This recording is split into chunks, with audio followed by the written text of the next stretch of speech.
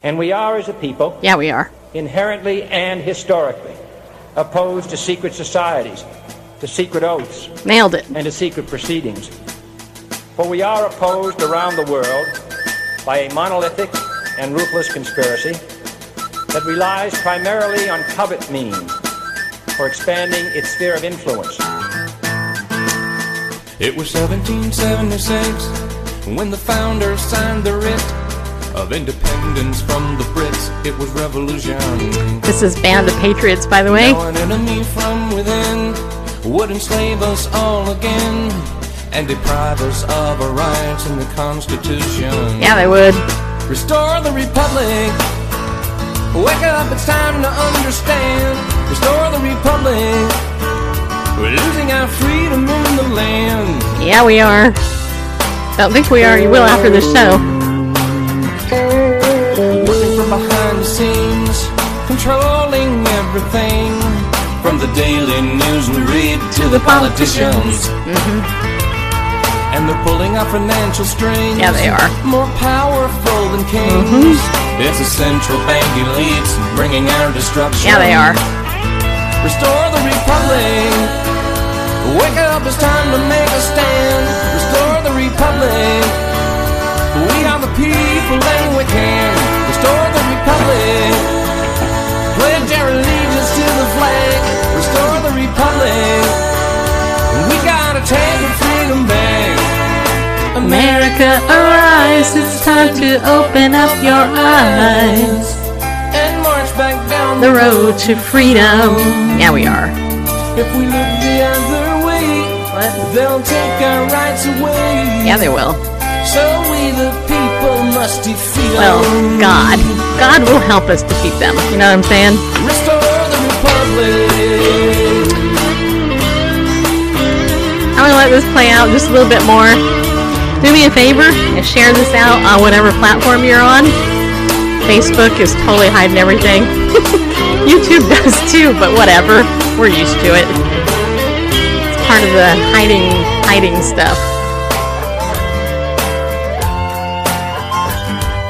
Printing money till we choke, shoving taxes down our throats, bailing out banks we don't even owe. It's a ruination.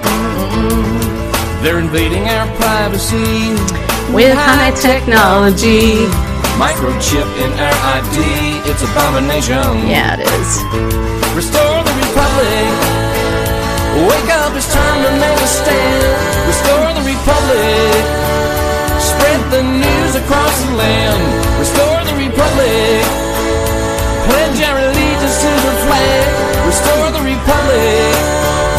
It's time to take our freedom back. It's time to take our freedom back. It's time to take our freedom back.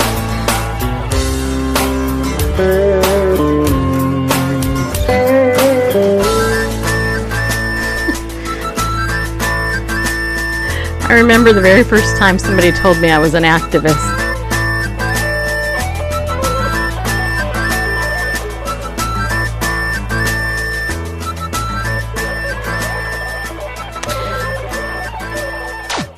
I was probably about, I don't know. How old was I when that happened?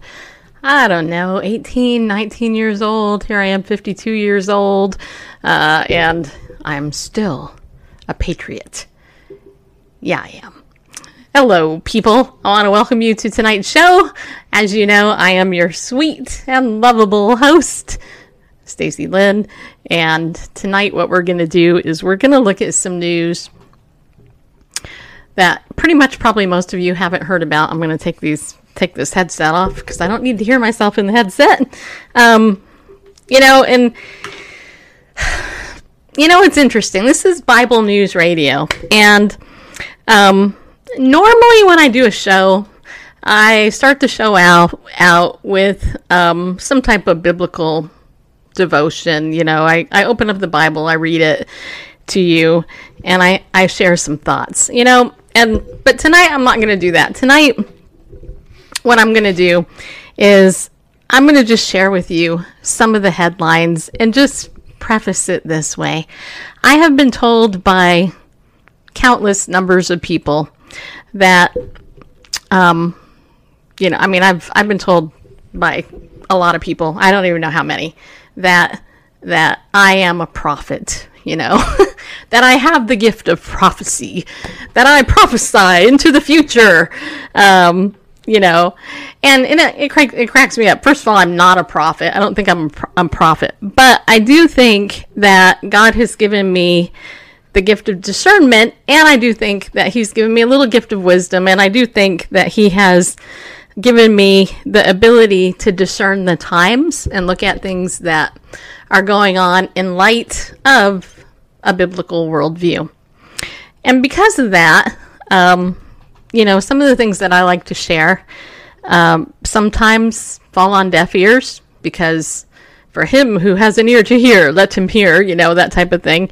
But most, I think, of what I share actually to the people who are in the Word of God. They love the Word of God. They believe the Word of God, and they are in a relationship with Jesus. I think that you guys get it.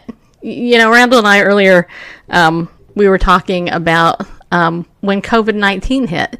One of the very first things that we did was we pointed out that Bill Gates and others in that cohort had done a workshop a few months prior about how to implement an emergency in the event that something like this would happen. Coincidence? I don't think so. I think it was planned.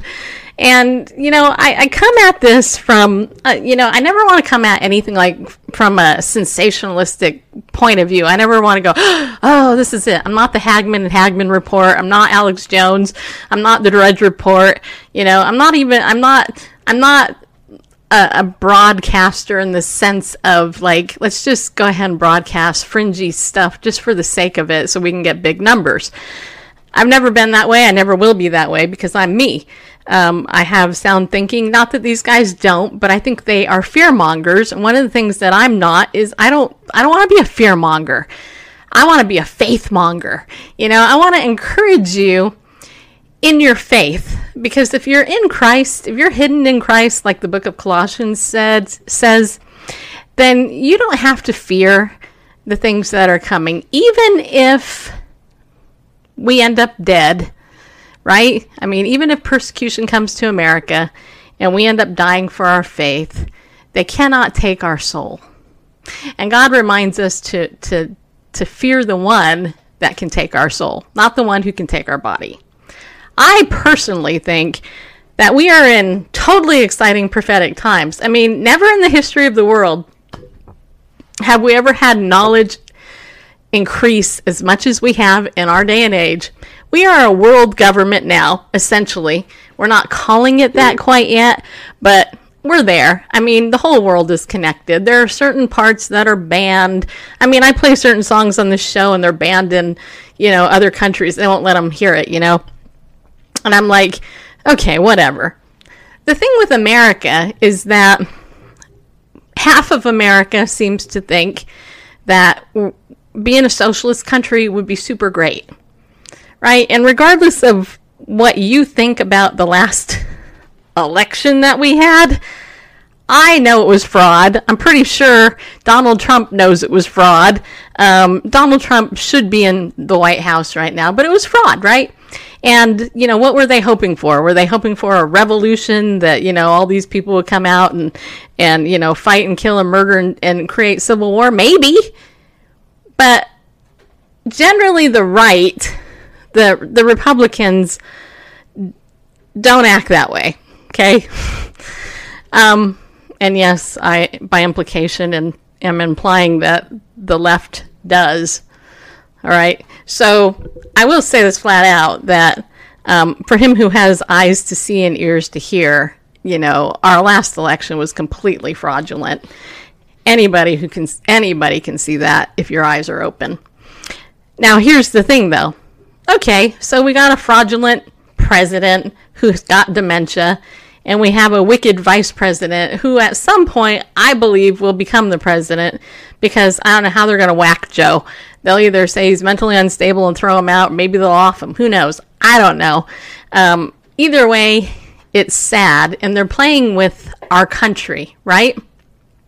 So, and then there's the other thing that we got to look at. We look at COVID-19. Now, here's what I think. COVID-19 is real. The virus is real. But did it warrant locking the whole world down? No. There have been worse things in the world than locking America down and the world. I mean, it wasn't just America, it was the world. But the thing that still blows me away is how much control the media has over the masses. I mean, if you don't think that you're easily swayed and brainwashed if you're watching the media constantly, especially the news, then why did you wear a mask? Why did you stay in your house? Why did some of you get the vaccine? Because that's all, I believe, fear-mongering and mind control to get you to do something that Mr. Globalist wants you to do, to use the term that somebody recently said. I think that nobody should get the vaccine. That's my personal opinion. I know that a lot of you disagree with me, and you have that right. I wouldn't. Not even to save my job. I'd be out of a job because I wouldn't do it. I don't trust Big Pharma. I don't trust our government. I am concerned about our military. I know that there's central banking behind all this. And big tech, let's just say they have us all in the web. I mean, I just bought a brand new MacBook. It has Siri on it. It has, it can listen to anything I say. It has camera. There's no getting away from this stuff if you're going to have any type of online presence or anything online. So, they got us. They got us, right? So the question is, what does big tech, the military, big pharma, the media, and central banking have to do with COVID-19? It has everything to do with COVID-19. COVID-19, let's just say, is a Trojan horse. The COVID-19, which I call it COVID con, because I do think it is a con, and I think it's the biggest con that's ever been played out in the history of this country and the world, has everything to do with it. And, I have a friend who sent me a video that Catherine Austin Fitts did, and she's highly reputable. You can see it on Vimeo. I'm not gonna be able to. If you want where you can get it, I'll tell you where you can get it later. But she wrote an article titled "The Injection Fraud. It's Not a Vaccine." And I'm going to take the time to read this because I think it's important for you to hear it. It was written in June last year, 2020.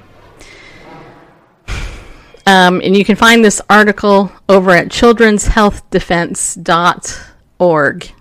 childrenshealthdefense.org. So check that out. Before we do that, though, let me see if there's anybody that we can say hi to. I don't know if anybody's watching or not, but if you are, I just want to say hi if I can see you, because this is live streaming, of course. And let's see what else we got here. Got anybody over on YouTube? Want to see? There's 4 of you watching over there, it looks like. So if you want to put your name in there and say hi, that's great. Also, don't forget to give us a thumbs up there. I don't know if it does anything to help with us getting seen more on YouTube. I don't know. But if it does, that's great. If it doesn't, then I don't know. But anyway,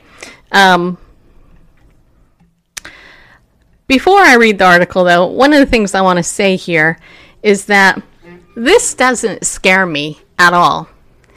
In fact, what it does is it actually encourages me, because I see this in light of Bible prophecy. Look, there's going to be a one world government at some point. And I know people are like, no, there's not. Yeah, there is. There's this guy called the Antichrist that's going to come to power at some point. And which will mean that America has to fall, right? We're on our way out. And, pretty much every country has to fall in order for there to be a one world government, which means that there's going to be a one world currency, right? And a one world religion. And when that all comes together, people are going to have to make a choice, right? Now, I think we are seeing the beginnings of this. If not, we're in the middle of it. Especially the last almost 20 years in particular, when you look at technology. So I'm not saying if anybody's saying hi, but if you are, I can't see it. So I'm going to read this article Randall's putting up here on the screen. It's called "The Injection Fraud. It's Not a Vaccine." Listen to this. I am not a scientist. I'm not a doctor. I am not a biotech engineer. I'm not an attorney. However, I read, listen, appreciate, and try to understand those who are. I was an investment banker until politics made it impossible to continue to practice my art. I was trained as a portfolio strategist, or strategist. So I'm... Strategist. Is that what it was? Don't go all Bush on us. Okay. So I mapped my world by watching the financial flows and allocation of resources. I was also trained as a conspiracy generator and foot soldier. Conspiracies being the fundamental organizing principle of how things get done in our world. It was not until I left the establishment that I learned that those not in the club had been trained to disparage and avoid conspiracies. A clever trick that sabotages their efforts to gather power. My response to living at war with agencies of the U.S. government for a time was to answer the questions of people who were sufficiently courageous and curious to solicit my opinion. Over many years, that response transformed into two businesses. One was the Solari Report, which continues to grow as a global intelligence network, which, by the way, that's who this video is about. And she wrote this. She talks about this in the video. We seek to help each other understand and navigate what is happening and contribute to positive outcomes. The other was serving as an investment advisor to individuals and families through Solari Investment Advisory Services. After 10 years, I converted that business to doing an ESG screen. What those who use it want, that is not otherwise readily available in the retail market, is a screen that reflects knowledge of financial and political corruption. Tracking the metastasizing corruption is an art, not a science. When you help a family with their finances, it's imperative to understand all their risk issues. Their financial success depends on successful mitigation of all the risks, whether financial or non-financial, that they encounter in their daily lives. Non-financial risks can have a major impact on the allocation of family resources, including attention, time, assets, and money. Many of my clients and their children had been devastated and drained by healthcare failures and corruption, and the most common catalyst for this devastation was vaccine death and injury. After their lengthy and horrendous experiences with the healthcare establishment, they would invariably ask, if the corruption is this bad in medicine, food, and health, what is going on in the financial world? Chilled by the thought, they would search out a financial professional who was schooled in U.S. government and financial corruption, and they would find me. The result of this flow of bright, educated people blessed with the resources to pay for my time was that for 10 years I got quite an education about the disabilities and death inflicted on our children by what I now call the Great Poisoning.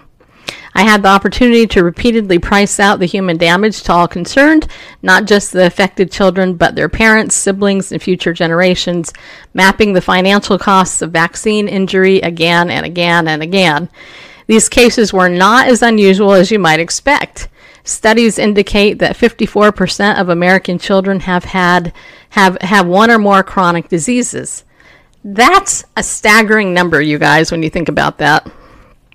Doctors who I trust tell me that number is actually much higher, as many children and their families cannot afford the care and testing necessary to properly diagnose what ails them. One of the mothers featured in Vaxxed, a must-watch documentary for any awake citizen, as it is sequeled Vaxxed 2, The People's Truth, estimated that a heavily autistic child would cost present value is that multi-million? I think it's supposed to be million. $5 million to raise and care for over a lifetime. When my clients who were grandparents insisted that they would not interfere with their children's vaccine choices because it was none of their business, I would say, really? Who has the $5 million? You or your kids? When your kids need the $5 million to raise their vaccine and your child, are you going to refuse them? You are the banker, and it's your money that's at risk here, so it is your business. Do you want to spend that $5 million on growing a strong family through the generations, or on managing a disabled child who did not have to be disabled? Often that $5 million in expenditures also translates into divorce, depression, and lost opportunities for siblings. My clients help me find the best resources, books, documentaries, articles on vaccines. You'll find many of them linked or reviewed at the Solari Report, including in our library. Now, if you want to go there, it's home.solari.com. It's home.solari.com for those of you listening on the audio. Why? Of all the questions that I had, the one that I spent the most time researching and thinking about was why. Why was the medical establishment intentionally poisoning generations of children? Well, why has the medical establishment intentionally promoted abortion and murdered tons of children? I mean, anyway.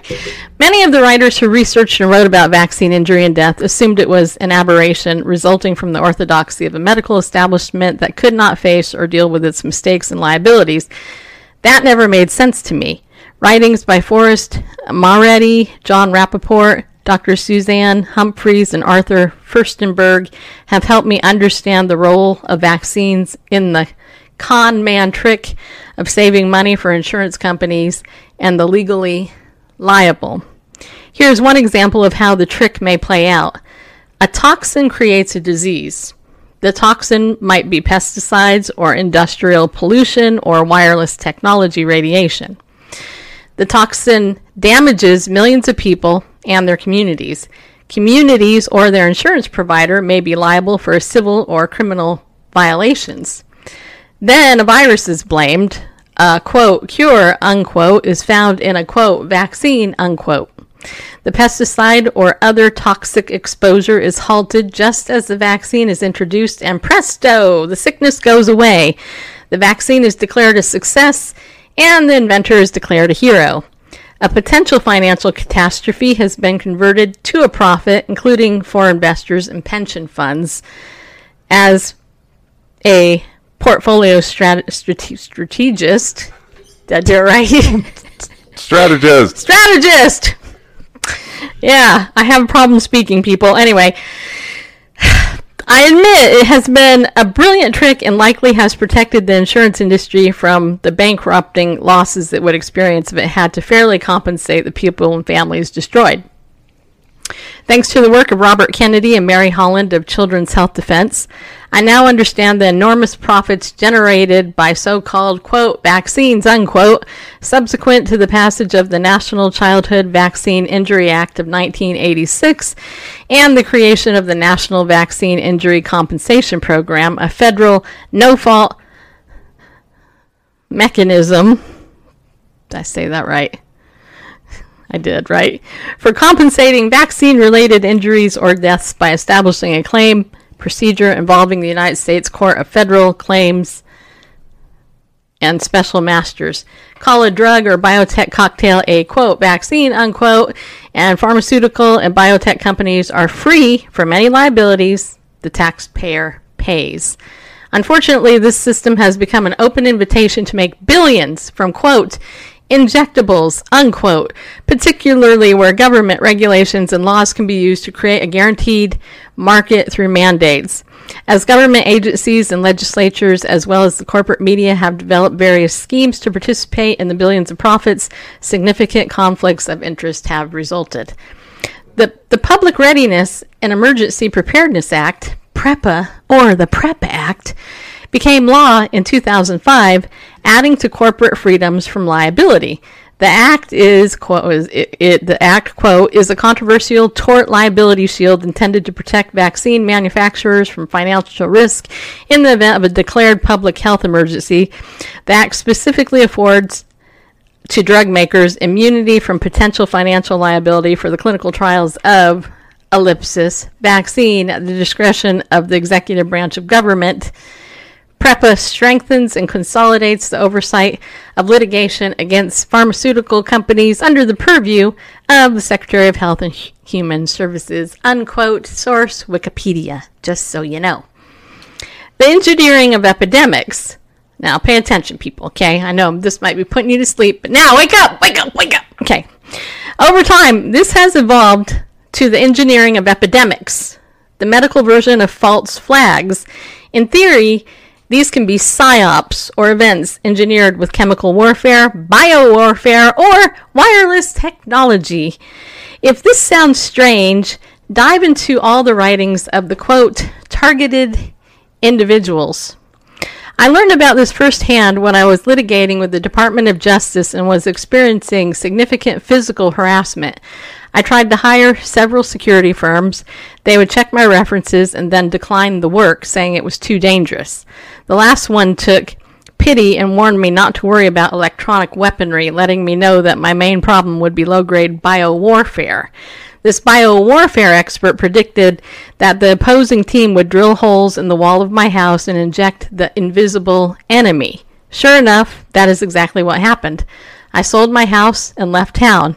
That journey began a long process of learning how poisoning and non-lethal weapons are used, whether to move people out of rent-controlled apartments, sicken the elderly to move them to more expensive government-subsidized housing, gang stalk political or business targets, or weaken or kill litigants, and the list goes on. Poisoning turned out to be a much more common tactic in the game of political and economic warfare in America than I had previously understood. After I finished my litigation, I spent several years detoxing from heavy metal toxicity, including from lead, arsenic, and aluminum. As I drove around America, I realized it was not just me. Americans increasingly looked like a people struggling with high loads of heavy metals toxicity. In the process of significantly decreasing my unusually high levels of heavy metals, I learned what a difference the toxic load had made to my outlook, my energy, and my ability to handle complex information. This brings me to the question of what exactly a vaccine is, and what exactly is the concoctions being injected into people today, as well as the witch's brews currently under development. What exactly is a vaccine? In 2017, Italian researchers reviewed the ingredients of 44 types of so-called, quote, vaccines, unquote. They discovered heavy metal debris and biological contamination in every human vaccine they tested. The researchers stated, quote, the quantity of foreign bodies detected and in some cases their unusual chemical compositions baffled us, unquote. Then they drew the obvious conclusion, namely that because the micro and nano contaminants were, quote, neither biocompatible nor biodegradable, unquote, they were biopersistent and could cause inflammatory effects right away or later. Aborted fetal tissue, animal tissue, aluminum, mercury, genetically altered materials, and what else? Whatever the ingredients of vaccines have been to date, nothing is more bizarre and unsettling than the proposals of what might be included in them in the future. Strategies already well-funded and well on the way include brain-machine interface nanotechnology, digital identity tracking devices, and technology with an expiration date that can be managed and turned off remotely. Now, let me just stop here just for a second. So it says here, digital identity tracking devices. How many of you have a new iPad? How many of you are on Facebook? How many of you have a cell phone where you can look at your phone and it just, you program it, looks at you, you use your fingerprint to log in, we're already there with that. I mean, all this stuff is trackable. So this isn't made up. This is totally valid. But listen to this part. And technology with an expiration date that can be managed and turned off remotely. One report indicates that the Danish government and the U.S. Navy had been paying a tech company in Denmark to make an injectable chip that would be compatible with one of the leading cryptocurrencies. I was recently reading Mary Holland's excellent 2012 review of U.S. vaccine court decisions, compulsory vaccination, the Constitution, and the hepatitis B mandate for infants and young children. I'm sorry. Like, hepatitis B. Like, why would a baby be getting that? I mean, you know what I mean? That's just crazy. Yale Journal of Health Policy, Law and Ethics. And I froze and thought, why are we calling the injectables that Bill Gates and his colleagues are promoting vaccines? Are they really vaccines? No. Surveillance capitalism is underway. And by the way, hey, wake up in case you fell asleep. I know this is a long article, but this is important, okay? So, hey, wake up. Okay, all right. Okay, most people are familiar with how Bill Gates made and kept his fortune. He acquired an operating system that was loaded into your computer. It was widely rumored that the U.S. intelligence agencies had a back door. Of course they do. Yeah, and interestingly, the CEO of Legal Shield used to work for Microsoft. Anyway, the simultaneous and sudden explosion of computer viruses then made it necessary to regularly update your operating system, allowing Gates and his associates to regularly add whatever they wanted into your software. One of my more knowledgeable software developers once said to me in the 1990s, when Microsoft really took off, quote, Microsoft makes really, SHE software, unquote. And I actually agree, by the way. That's why I have a Mac. But of course, the software was not really their business. Their business was accessing and aggregating all of your data. Surveillance capitalism was underway. The Department of Justice launched an antitrust case against Microsoft in 1998, just as the $21 trillion started to disappear from the U.S. government, no doubt with the help of specially designed software and IT systems. During the settlement negotiations that permitted Gates to keep his fortune, he started the Gates Foundation and his new philanthropy. Did I say that right? Yes. I was going to say philanthropy, but, just saying. I got it right, people. Yeah, I did. Anyway, career. I laughed the other day when my tweet of one of Robert Kennedy Jr.'s articles from the Children's Health Defense describing the gruesome technology Gates is hoping to roll out through, quote, injectables, unquote, inspired a response. Well, I guess he is finally fulfilling his side of his antitrust settlement. If you look at what is being created and proposed in the way of injectables, it looks to me like these technological developments are organized around several potential goals. And by the way, let me just say something here, because I know some of you have gotten these vaccines, right? I'm not judging you at all, just so you know. And I hope that nothing goes wrong with you or your loved one who took it. But these people are evil, okay? I mean, these people are evil. Bill Gates, bless his heart, the man plays pickleball, and I could probably beat him. I'm just saying, I mean, just because he plays pickleball doesn't mean he is a nice guy, The guy is evil. That guy wants to reduce the world's population, right? The elite, deep state, whatever you want to call them, the global, Mr. Global, whoever it is, the Antichrist to come. All those dudes want to decrease the world's population. By the way, that's going to happen too. God's going to judge the world, and the population is going to decrease a lot after that. But yeah, just case, boy, this stuff isn't. This isn't just conspiracy theory. You can go read the United Nations. You just call it Agenda 21. I don't know what the new name is, but it talks about that, reducing the world's populations, putting everybody to high density housing. That this is what's going to save the earth. You know, it's interesting. We can tear down statues in North Carolina and other places that have this racist history, and okay, do whatever. I'm not arguing that. You know, left and right, people are advocating taking down statues, but the Georgia Guidestones in Georgia still remain. Those aren't offensive. That have these stones, kind of like Stonehenge. But talk about all this, reducing the world's population to whatever 100,000, and all these changes to bring about what the globalists want. Somehow that's not offensive. There's no court cases about that to take those down. I don't know. Coincidence? Back to you. By the way, I see JDF over there. Hey, bud. How you doing, buddy? Haven't seen you in a while. There's at least one comment. Wow. Thank you, people.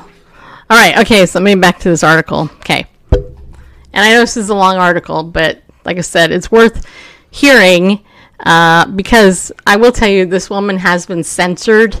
And there was, if you go watch the video of her talking about this particular situation, there's 25,000 views on it on Vimeo. It was taken off YouTube, of course, you know, which suggests that it's valid. Bill Koenig of watch.org, WATCH watch.org. If you go there, he was the one that put this in a report. And if you're interested in a PDF of the contents of that documentary, just email me and I will send it to you because I have it.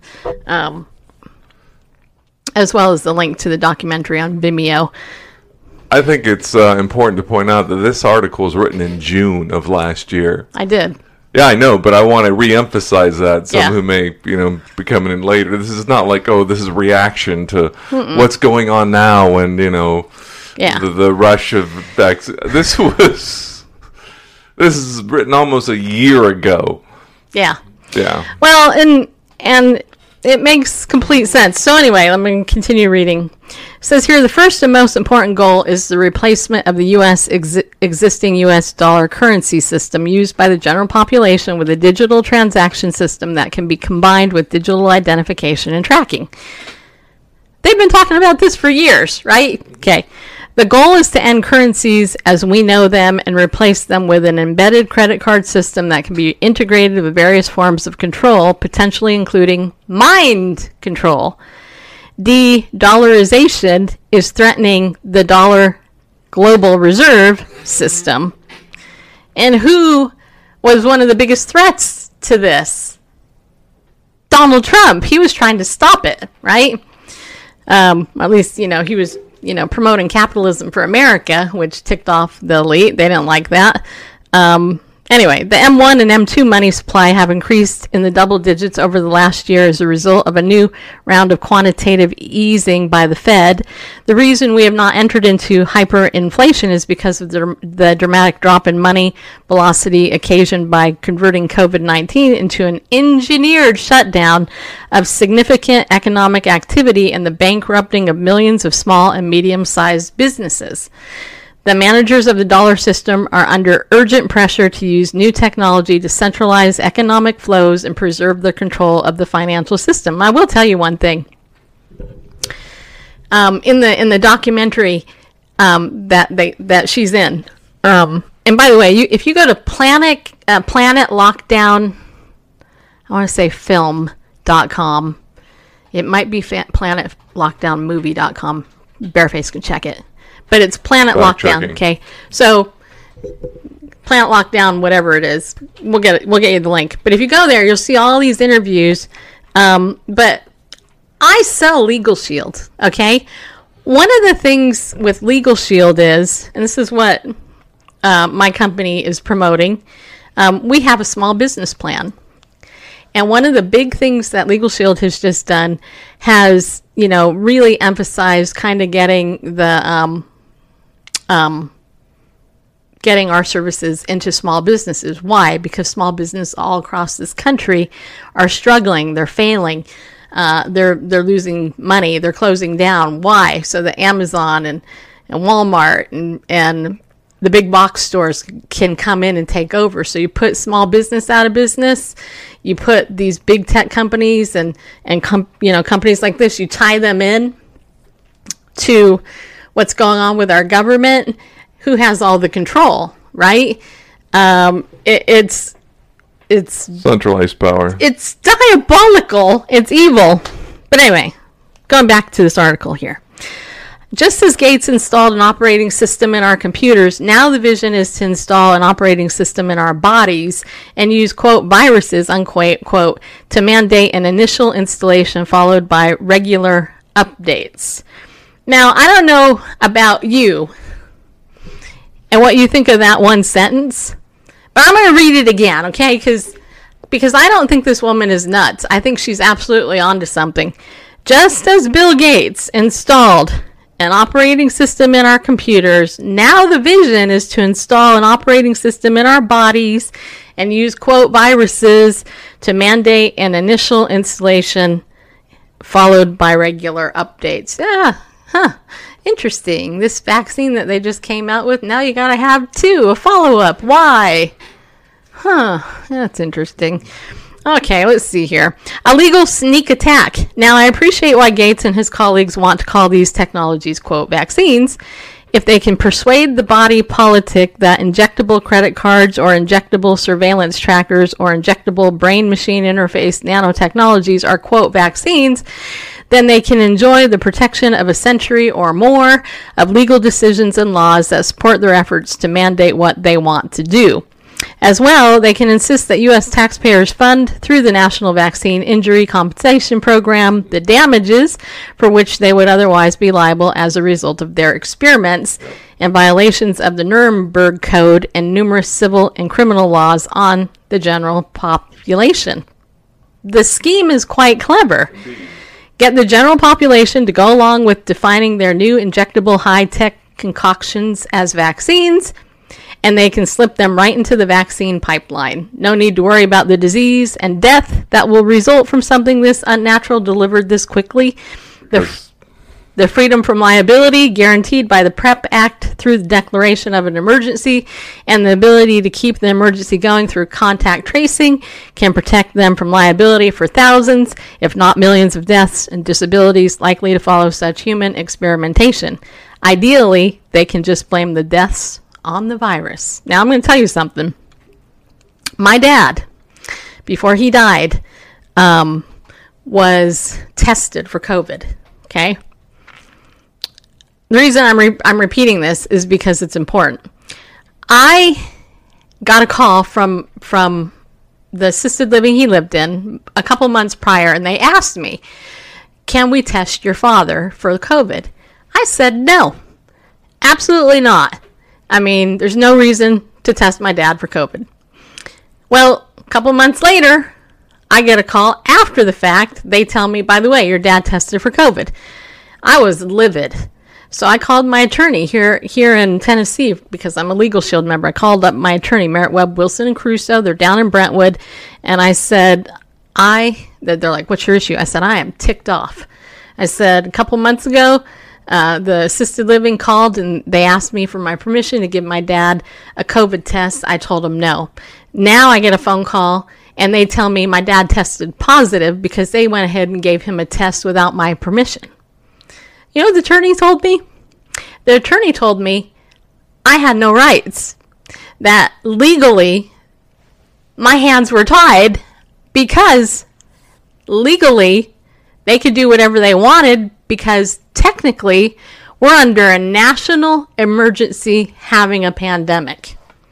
And the attorney also went on to tell me that I think it was, I want to say the polio, I can't remember what vaccine it was. I think it was the polio one, but it was in the early 1900s where the government was mandating people to get this vaccine. I mean, they were forcing people to get it. They were holding people in the 50s. Okay, so they were forcing people to get it, right? And the attorney told me, unfortunately, you know, your hands are tied. I was ticked. I was really, really ticked off because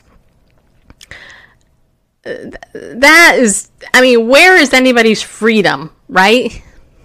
So maybe it sounds minor. It's not minor. If you're living in a free country, you should have the right to do what you want with your body, right? In terms of My body, my choice. right, right. Now, of course, I don't agree with abortion and stuff, but what I am saying is that I love my dad. He was 92. They had no business giving him a COVID test. Did it hurt him? No, it didn't hurt him. That's not the point. The point is that I personally believe anybody that gets tested for COVID, you are now in a database. Contact tracing is there, right? I had a chaplain who was my hospice chaplain trying to persuade me for months for me to go get the test. I'm like, nope, no way. No way. Just like you will never get me to get the vaccine. I mean, you would have to pin me down to give me the vaccine. There is no way that my DNA, I'm going to willingly give it over, although technically I have 23andMe, and they're probably already got my DNA. But the point is, in this case, I'm looking at this and I'm going, are you kidding me? And I personally would not put it past these evildoers to have offed a lot of these people in assisted living homes, just because I think they're that evil. Anyway, the article is almost done, people, so hang in there. Okay, I think I'm at this, I think I'm here. All right, a colleague, that's what I thought. A colleague once told me how Webster's dictionary came out. Webster said that the way the evildoers would change the Constitution was not by amending it, but by changing the definitions, a legal sneak attack. Exactly what's happened. Yep. I believe that Gates and the pharma and biotech industries are literally reaching to create a global control grid by installing digital interface components and hooking us up to Microsoft's new 10 billion Jedi cloud at the Department of Defense, as well as Amazon's multi-billion cloud contract for the CIA that is shared with all U.S. intelligence agencies. Why do you think President Trump has the military organizing to stockpile syringes for vaccines? It is likely because the military is installing the roaming operating system for integration into their cloud. Remember, the winner in the AI superpower race is the AI system with access to the most data. Accessing your body and my body on a 24/7 basis generates a lot of data. If the Chinese do it, the Americans will want to do it too. In fact, the rollout of human, quote, operating systems, unquote, may be one of the reasons why the competition around Huawei and 5G telecommunications has become so fractious. As Frank Clegg, former president of Microsoft Canada, has warned us, 5G was developed by the Israelis for crowd control. In the face of global de-dollarization, this is how the dollar syndicate can assert the central control it needs to maintain and extend its global reserve currency financial power. This includes protecting its leadership from the civil and criminal liability related to explosive levels of financial and healthcare fraud in recent decades. Which brings me back to you and me. Why are we calling these formulations, quote, vaccines, unquote? If I understand the history of case law, vaccines in legal terms are medicine. Intentional heavy metal poisoning is not medicine. Injectable surveillance components are not medicine. Injectable credit cards are not medicine. An injectable brain-machine interface is not medicine. Legal and financial immunity for insurance companies does not create human immunity from disease.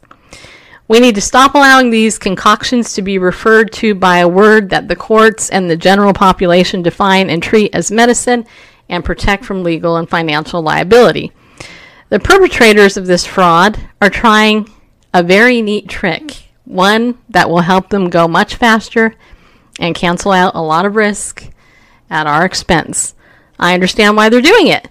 What I don't understand is why we are helping them. Why are we acquiescing and calling these bizarre and deeply dangerous concoctions vaccines? Whatever they are not medicine. So what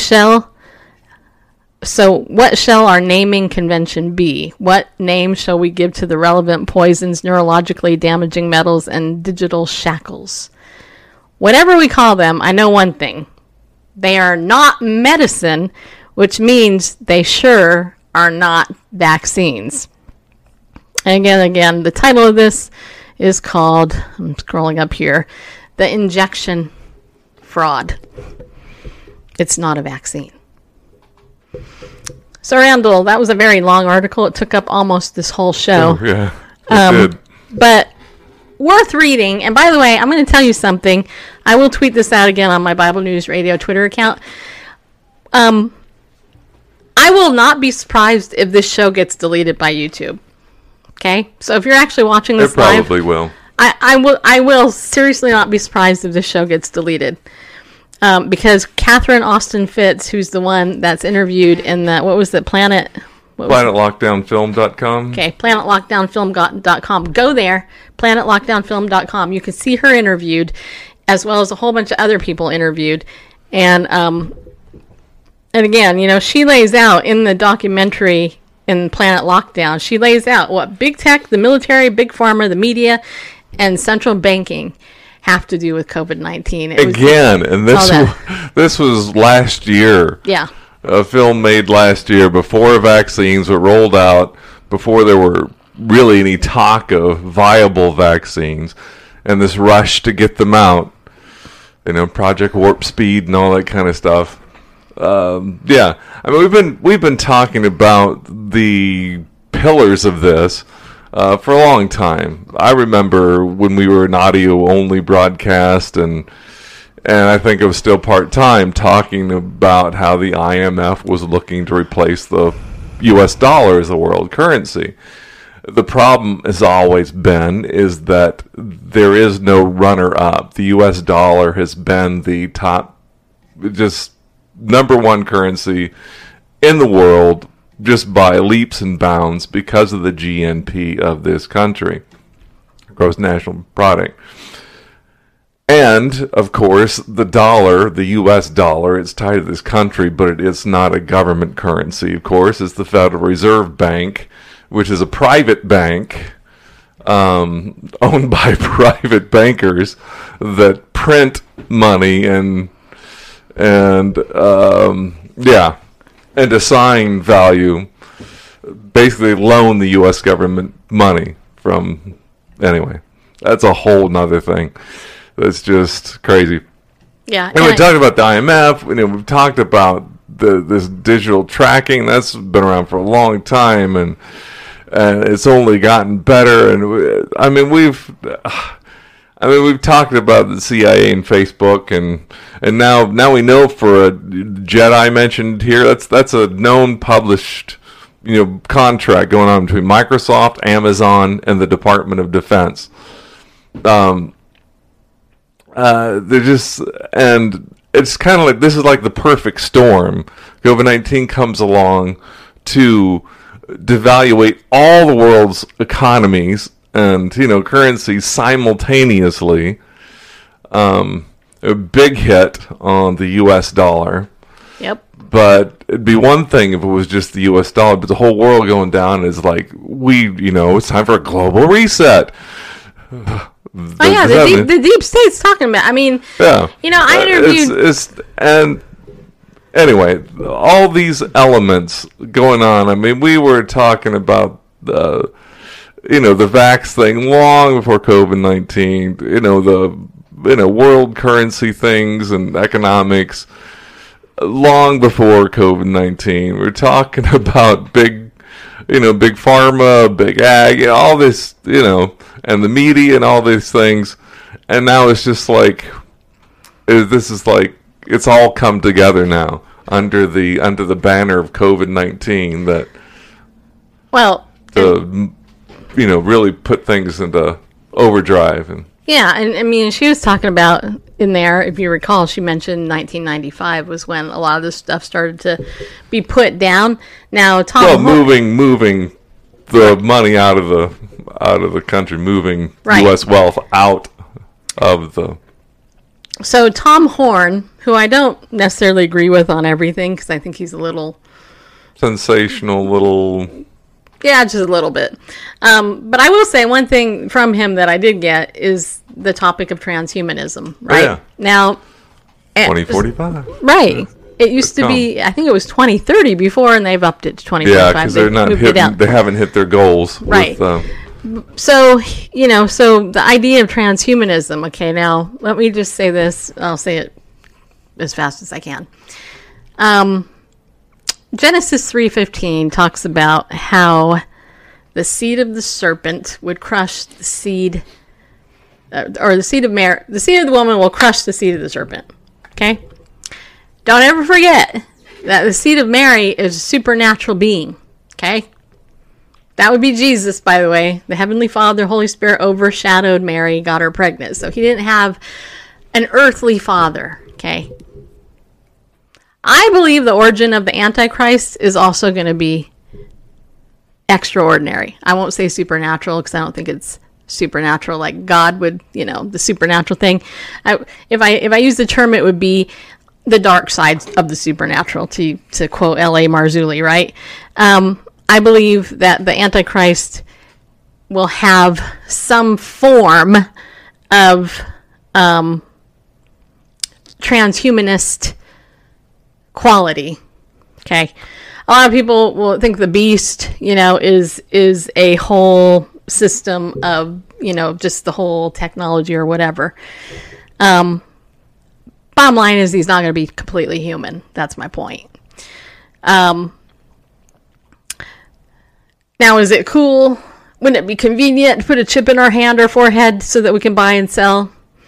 Well, it'd be so much more convenient, wouldn't it? I mean, we wouldn't have to bring a wallet anywhere. Just saying.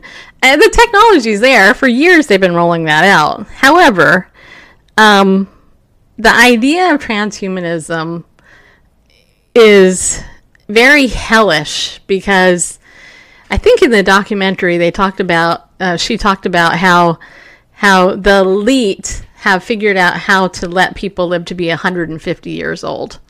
Okay, is that right, Randall? Did I hear that right? Yes. I thought okay. So can you? Well, if they do, Right.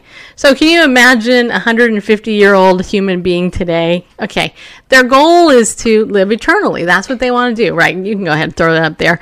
So if you want to see the transhumanist, agenda, this is really crazy, creepy. If you look at it, go to 2040. Is it 2045.com now? Yes. Yeah, 2045.com, and just watch the 2045.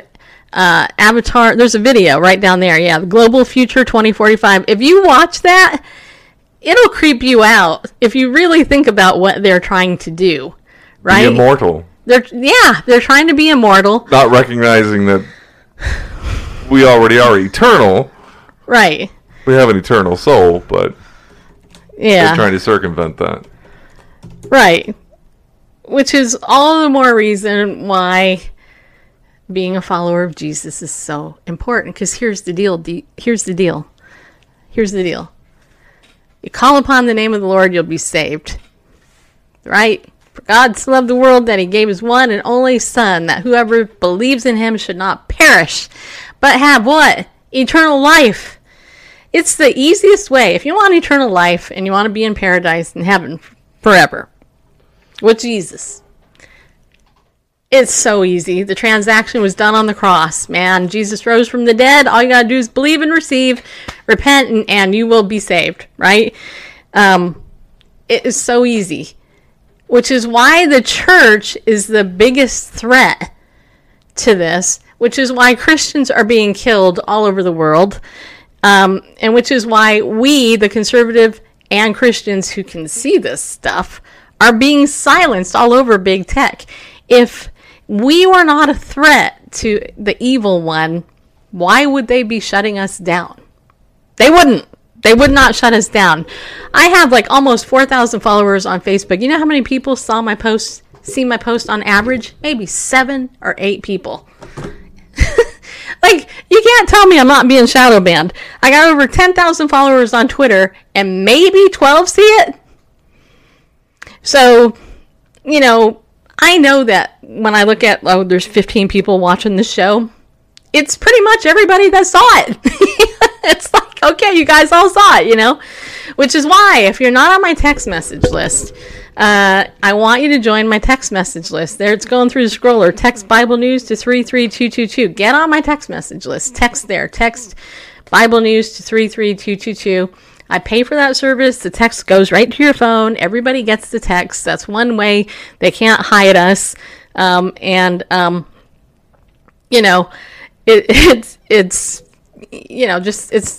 what we can do, people. Also, if you want to support the work Randall and I do, it's a lot more than this. We have a daily disciples group. We are mentoring people behind the scenes. I'm coaching people behind the scenes. And we would love your support. We're a nonprofit now, which I know some people don't like that, but I'll tell you what, it's saving us money and hopefully taxes. And I will tell you, just so you know, just so you can know how much this nonprofit is helping us out. When you give a $25 donation through PayPal, they always take a percentage of that away from us. So it's usually $23.97, something like that we usually get.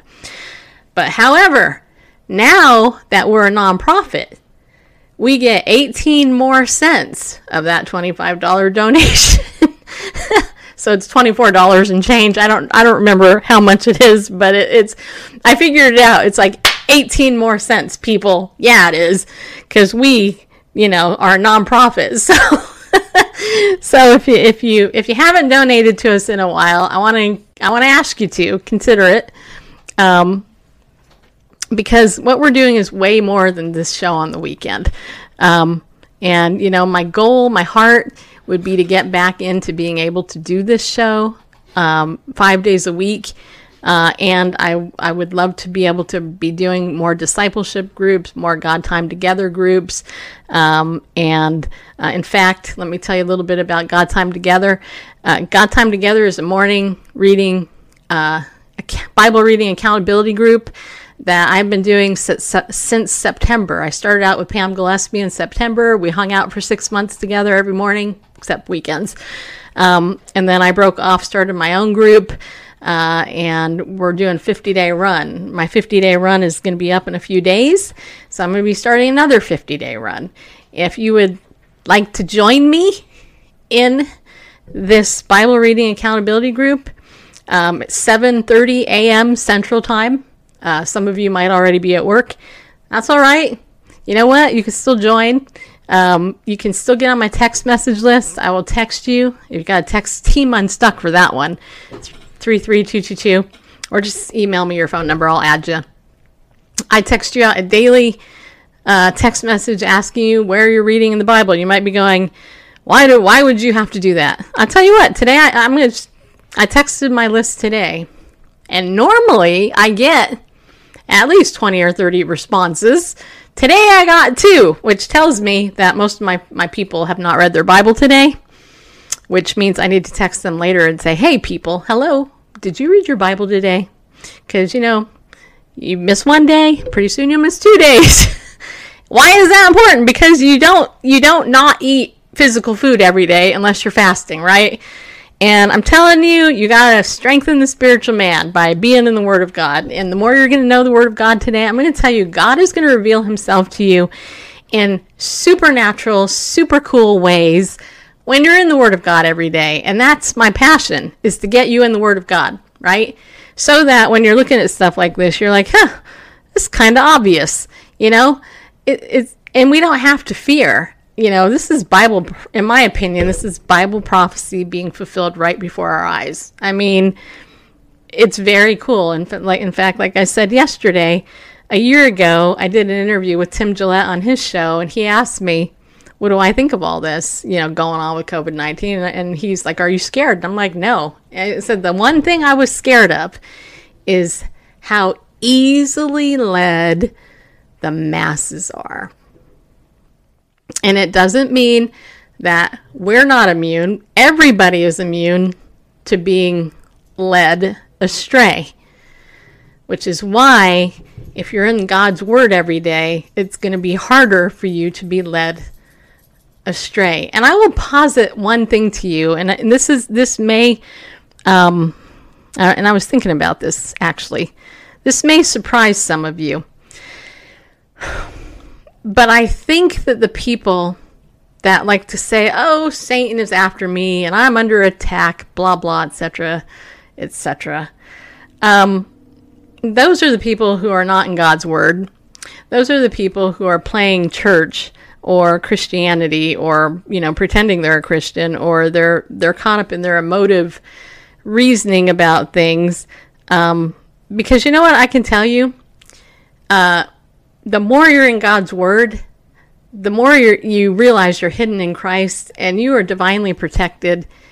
And the more I'm memorizing God's Word, my thoughts aren't being harassed by the devil.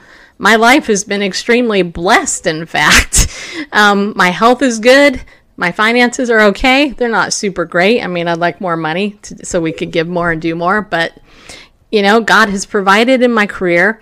And and the spiritual fruit of what we're doing is great, you know.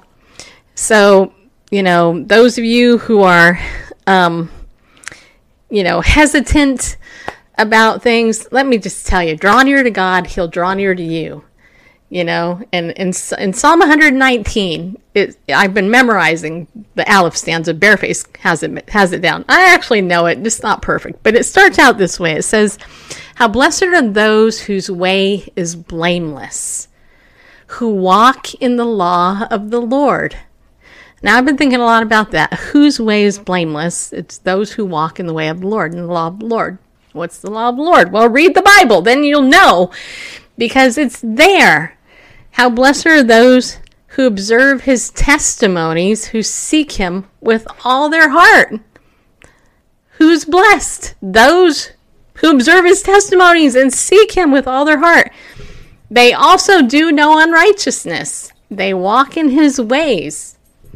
You know, and then it says, "You have ordained your precepts that we should seek them," or keep them diligently. Right? If we don't know His precepts, how can we keep them? Right? This is what we're supposed to be about. We're supposed to be about the Word of God.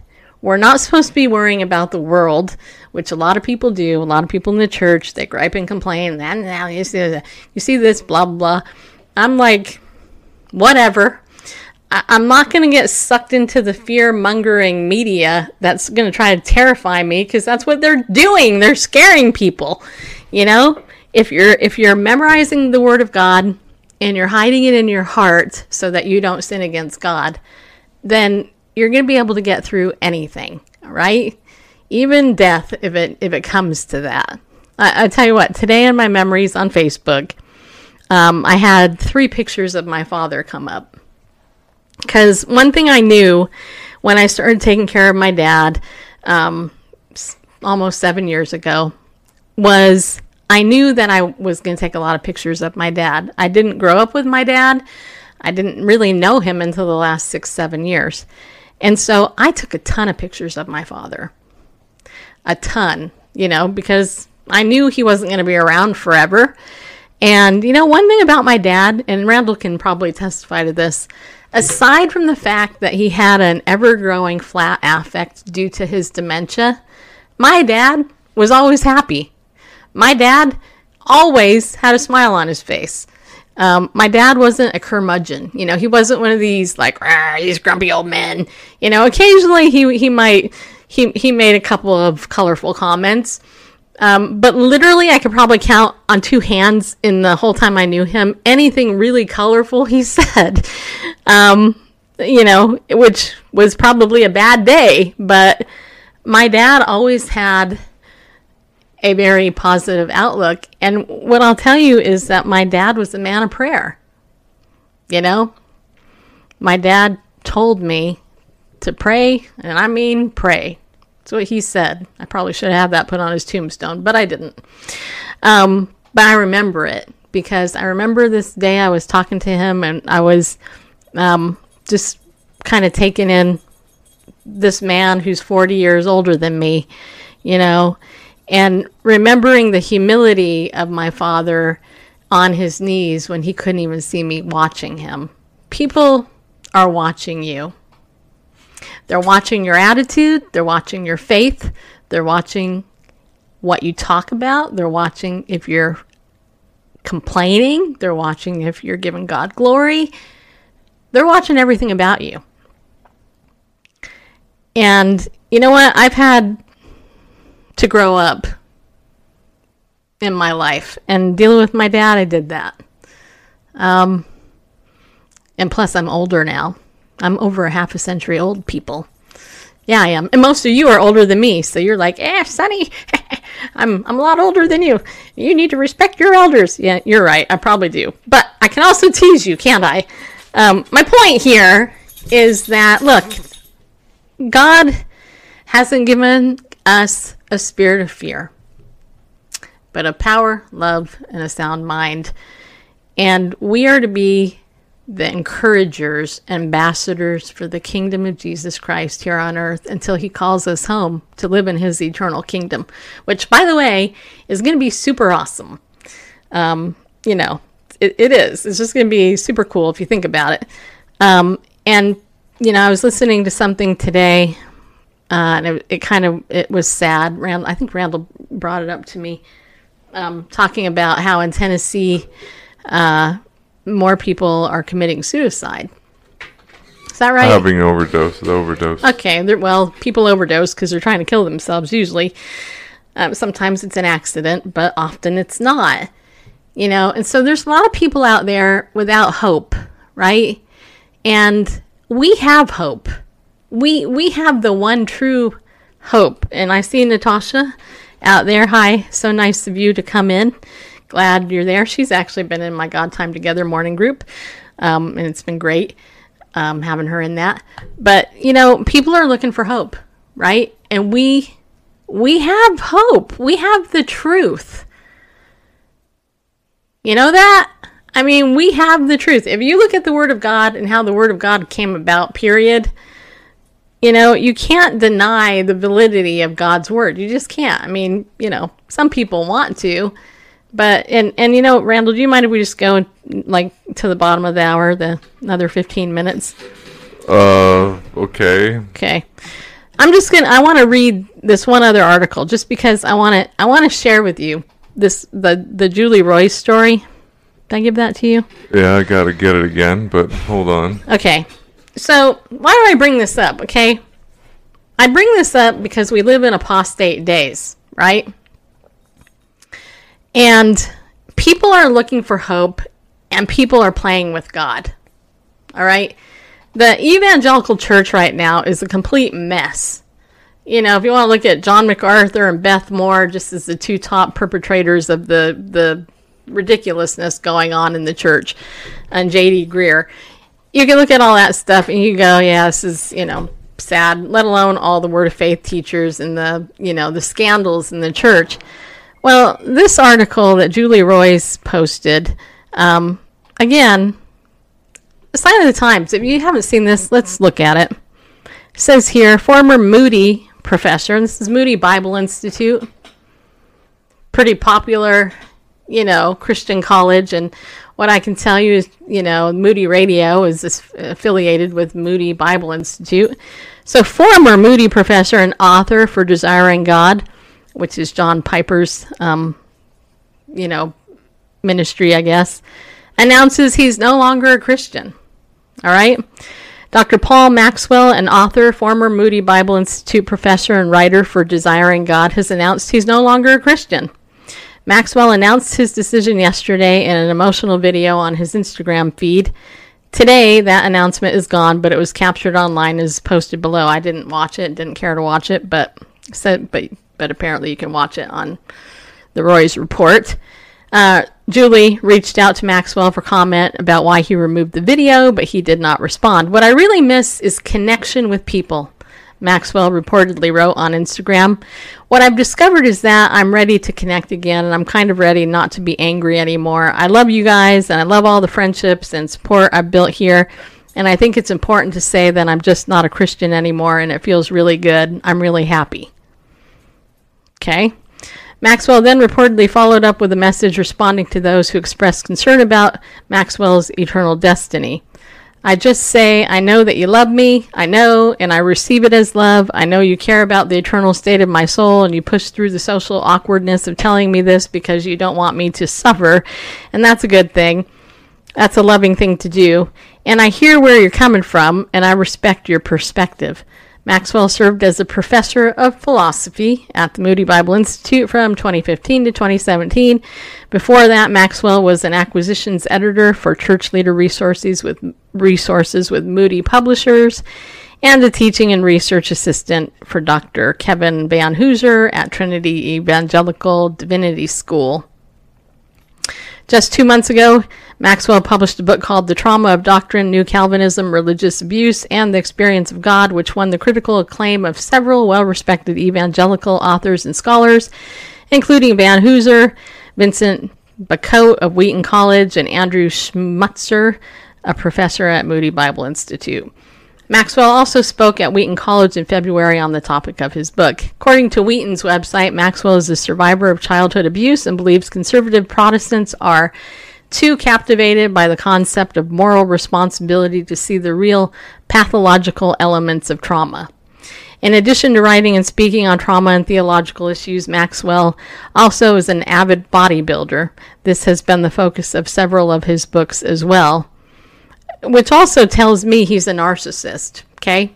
And I know that sounds awful and blunt, but I'm sorry.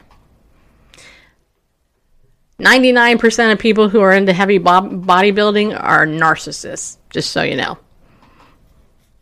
You can't not be, especially when you're posting pictures of yourself on the internet, okay? Just saying.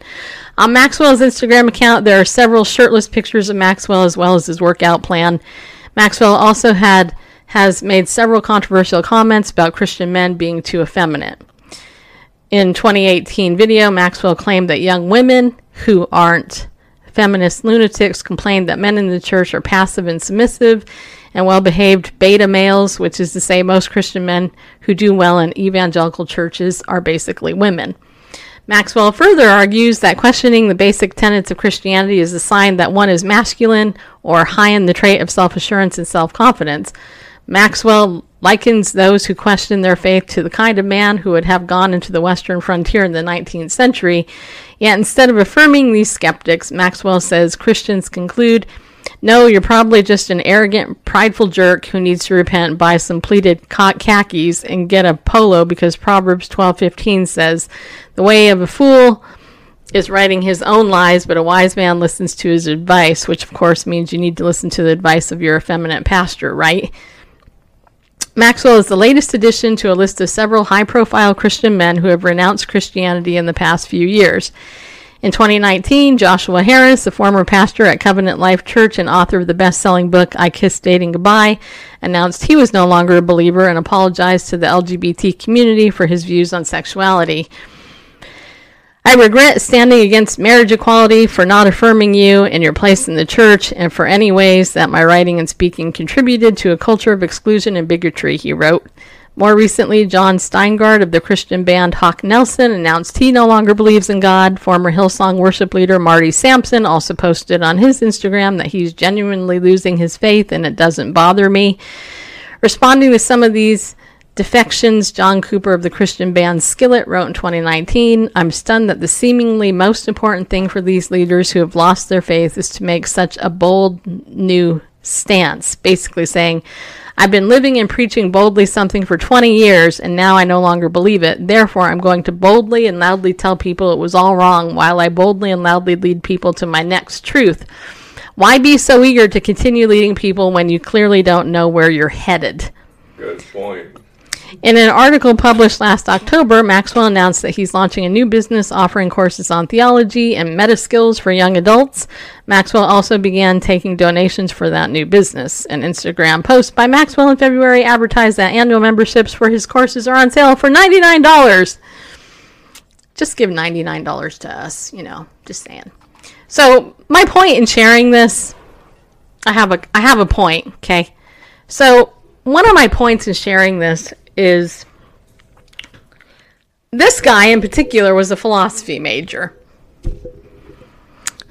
which tells me that he dabbled more in philosophy than God's word, right? And I think probably every single one of these guys had issues trying to please man as opposed to God, because the LGBT community has successfully brainwashed the masses into believe, into those who, say that homosexuality is a sin. You're a hater, you're a bigot, you're a homophobe. Hey, you know what? Let me tell you something. If somebody calls you that, first of all, blessed are you who are, persecuted because of Jesus, right? I mean, this is something the Lord said. You're repeating his statement, his words, right? I mean, he's the one that created marriage, right? So you're blessed if you're being persecuted for that. But here's the other thing. Anybody can call anybody a bigot, okay? And let's just face it. Technically, if you look at the term bigot, we're all bigots. Those who are calling you a bigot are also a bigot, just in a different way, okay? Maybe over a different issue. So whatever, who cares? It doesn't matter, right? Because we must obey God rather than man, and we need to stop being man pleasers because, frankly, a man can't tell you where you're going to go eternally. Only God can, and that's why we should fear God above man. And what's happened in the church is that there is a loss of the fear of God. Why? Because there's people who don't read the Word of God. All these people that have decided they're not Christians anymore. I can guarantee you none of them were in the Word of God all the time. I would bet my bottom dollar on it. Because you can't not be in, if you're in God's Word, how can you fall away from that? If you're really in God's Word and you're reading His Word, and God's revealing stuff to you, and He's changing your heart, and He's teaching you obedience and stuff. Even more so if you're in community with people in God's Word, and that's what's lacking. This guy's talking about he's missing community. Why do you think COVID-19 is so diabolically brilliant from these evildoers that threw this thing out there? They intentionally separated people on purpose. Because those who suffer with depression and are awkward socially and they decide that they're going to stay away, etc., it's way easier to attack a lone sheep than one in a community. Right? My friend Darren Mell told me this, and I thought it was brilliant. He called me up one day, and he said, I want to talk to you. And anyway, long story short, one of the things he said that I thought was great was he said, I need to be in fellowship. I want to be in church because I need to be around my family in Christ because because it's harder to fall when you're in community with people and you're being accountable. And I'm going to say something. Accountability, hey, Jerry, accountability is tough because it requires vulnerability. And vulnerability is tough because it requires honesty, right? Right now I have a coach, my friend Lynette. She's my food coach, right? So I'm texting Lynette everything I eat. I have to tell you, I don't like it because I want to eat a lot of crap, just so you know. I really, truly do. I want to eat more sugar than I'm currently eating. I want to eat all the stuff that tastes good. I don't want to eat specific foods the way that I'm supposed to be eating it. But something my friend Lynette told me? She said, you know what? You can eat whatever you want, but here's the truth. It's not going to get you the result that you want. The result that you want, you're not going to get it because you've been doing it the same way forever. If you want a different result, you got to do something different. And, I'm sitting there and I'm like, okay, well, I really don't, in my head, I'm going, I don't want to share with her everything I'm eating. This is embarrassing. I don't, and why should it be embarrassing? Because there's shame attached to what I eat, not because I think it's wrong, but because every woman thinks what she eats is wrong. It's part of the curse of being a woman in particular. But, she said to me, look, I want you to tell me what you're eating because I'm going to help you figure out how you can eat the same thing or something that can be similar, and eat it differently so that you're not deprived and so that we can figure out what's going to work for your body. And I'm like, oh, so you're not going to judge me, even though I feel like she's going to judge me. It's hard not to judge people. We all do. But her goal isn't to condemn me. Her goal is to help me. So I'm being accountable and I'm being vulnerable, which is hard because in that vulnerability, you have to be honest, right? And that's where, when I see these stories like this guy, I'm no longer a Christian. I'm like, okay, so what are you not being honest about? What are you not being vulnerable about? And did this situation with COVID-19 where we were intentionally separated, and people's lack of faith come up, did that impact you in such a way that now you want to die? I had Jared Wilson on my show a couple years ago. Jared Wilson committed suicide. He was a pastor, and his number one outreach was to reach those who were suicidal, and he himself killed himself. So what was he hiding? What was he not sharing with somebody? What was he not being honest about and being vulnerable and accountable to somebody about? That's why I think this is important, because when the body grows together, we all grow up together. But if you are part of I'm trying to think of a good word. If you're an unhealthy part of the body and you're getting all toxic, your arm's growing wrong or whatever, you're not going to get any better, right? And I think, Psalm 51:6 says, surely you desire truth in the inner parts. You want to know me. David wrote that. David, remember David, a man after God's own heart? David committed adultery. He set up a murder. And then ultimately he was confronted by a prophet that said, you are the man, right? But what I think a lot of people forget in that story is that David, there was about a year between that sin and his repentance. So he was miserable because he knew what he did was wrong, right? And he also paid the consequences because the baby that was born to him in Bathsheba died. And I don't know about you, but I think the death of a child is probably the greatest death any parent can go through. I think most parents I know that's happened to, they have said, I wished I could have taken their place, right? So my exhortation and encouragement to you is get real. Get real with yourself. Get real with God. Get accountable. And one of the places you can do that is with us. You can do that. I'm not going to judge you. I have plenty of people that can give you a testimony to that fact. I'm going to help you out. Because I don't want a wounded sheep leaving the church or, renouncing Christianity. We want to bring people to heaven with us. We don't want people to go to hell.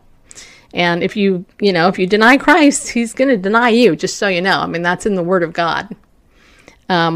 But if you don't fear God or keep his commandments, you reap what you sow.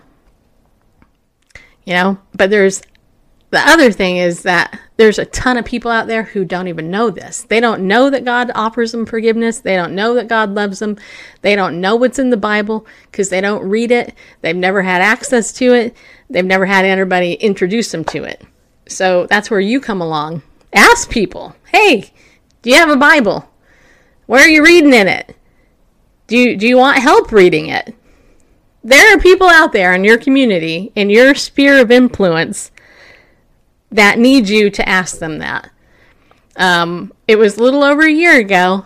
I was in a networking community. I was doing a one-on-one with one of my friends, and we were having a conversation in her insurance office. I was signing up for her insurance, and we were talking, and God stuff came up.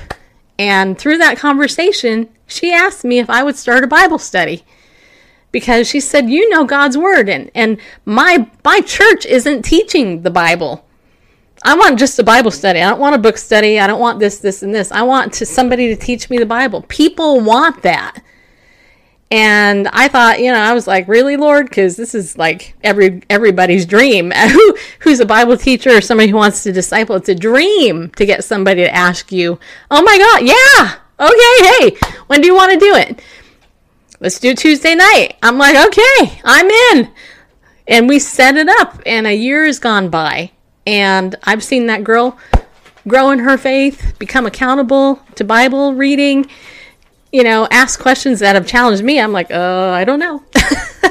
But I'll look it up for you and we'll think through this, and I've seen transformation there because of God's word. It's not because of the garbage that man is out there yapping about. It's because the word of God changes you when you engage and embrace what he has to say. My dog is making noise over here. But anyway, that's all I want to say. I know I went over a little bit, but I really do want to encourage you to consider what I've said. Really pray about what your role is, if you like the show anyway, in supporting us this year, because, we would appreciate your support. It's just Randall and me. If you have any questions, where does your money go when you donate? Just let me know. I'll tell you. I can give you a calculation. I think last year we brought in about $2,900 and something in donations for last year. As you know, that was a lot. This year I'm not quite sure if it's a little bit higher than that. And I will say, of last year's donations, $1,000 came from one person. So, so we would really appreciate your support. If you like what we do, there's more to it than this show. Then go over to our website, BibleNewsRadio.com/give. You can give through PayPal. If you don't have a PayPal account, you can also give through Venmo. Just let me know and I can tell you where to send it. If you don't want to do that and you want to write a check, you can donate via check too. And, but it has to be to Heart Tug International, because that's the nonprofit. Okay, Heart Tug, because the goal of Heart Tug and Bible News Radio is to reach the hearts of people one verse at a time from the Bible. Okay, all right. See you guys tomorrow, and remember, be bold, stand up, and go with God, because he loves you. We'll see you later.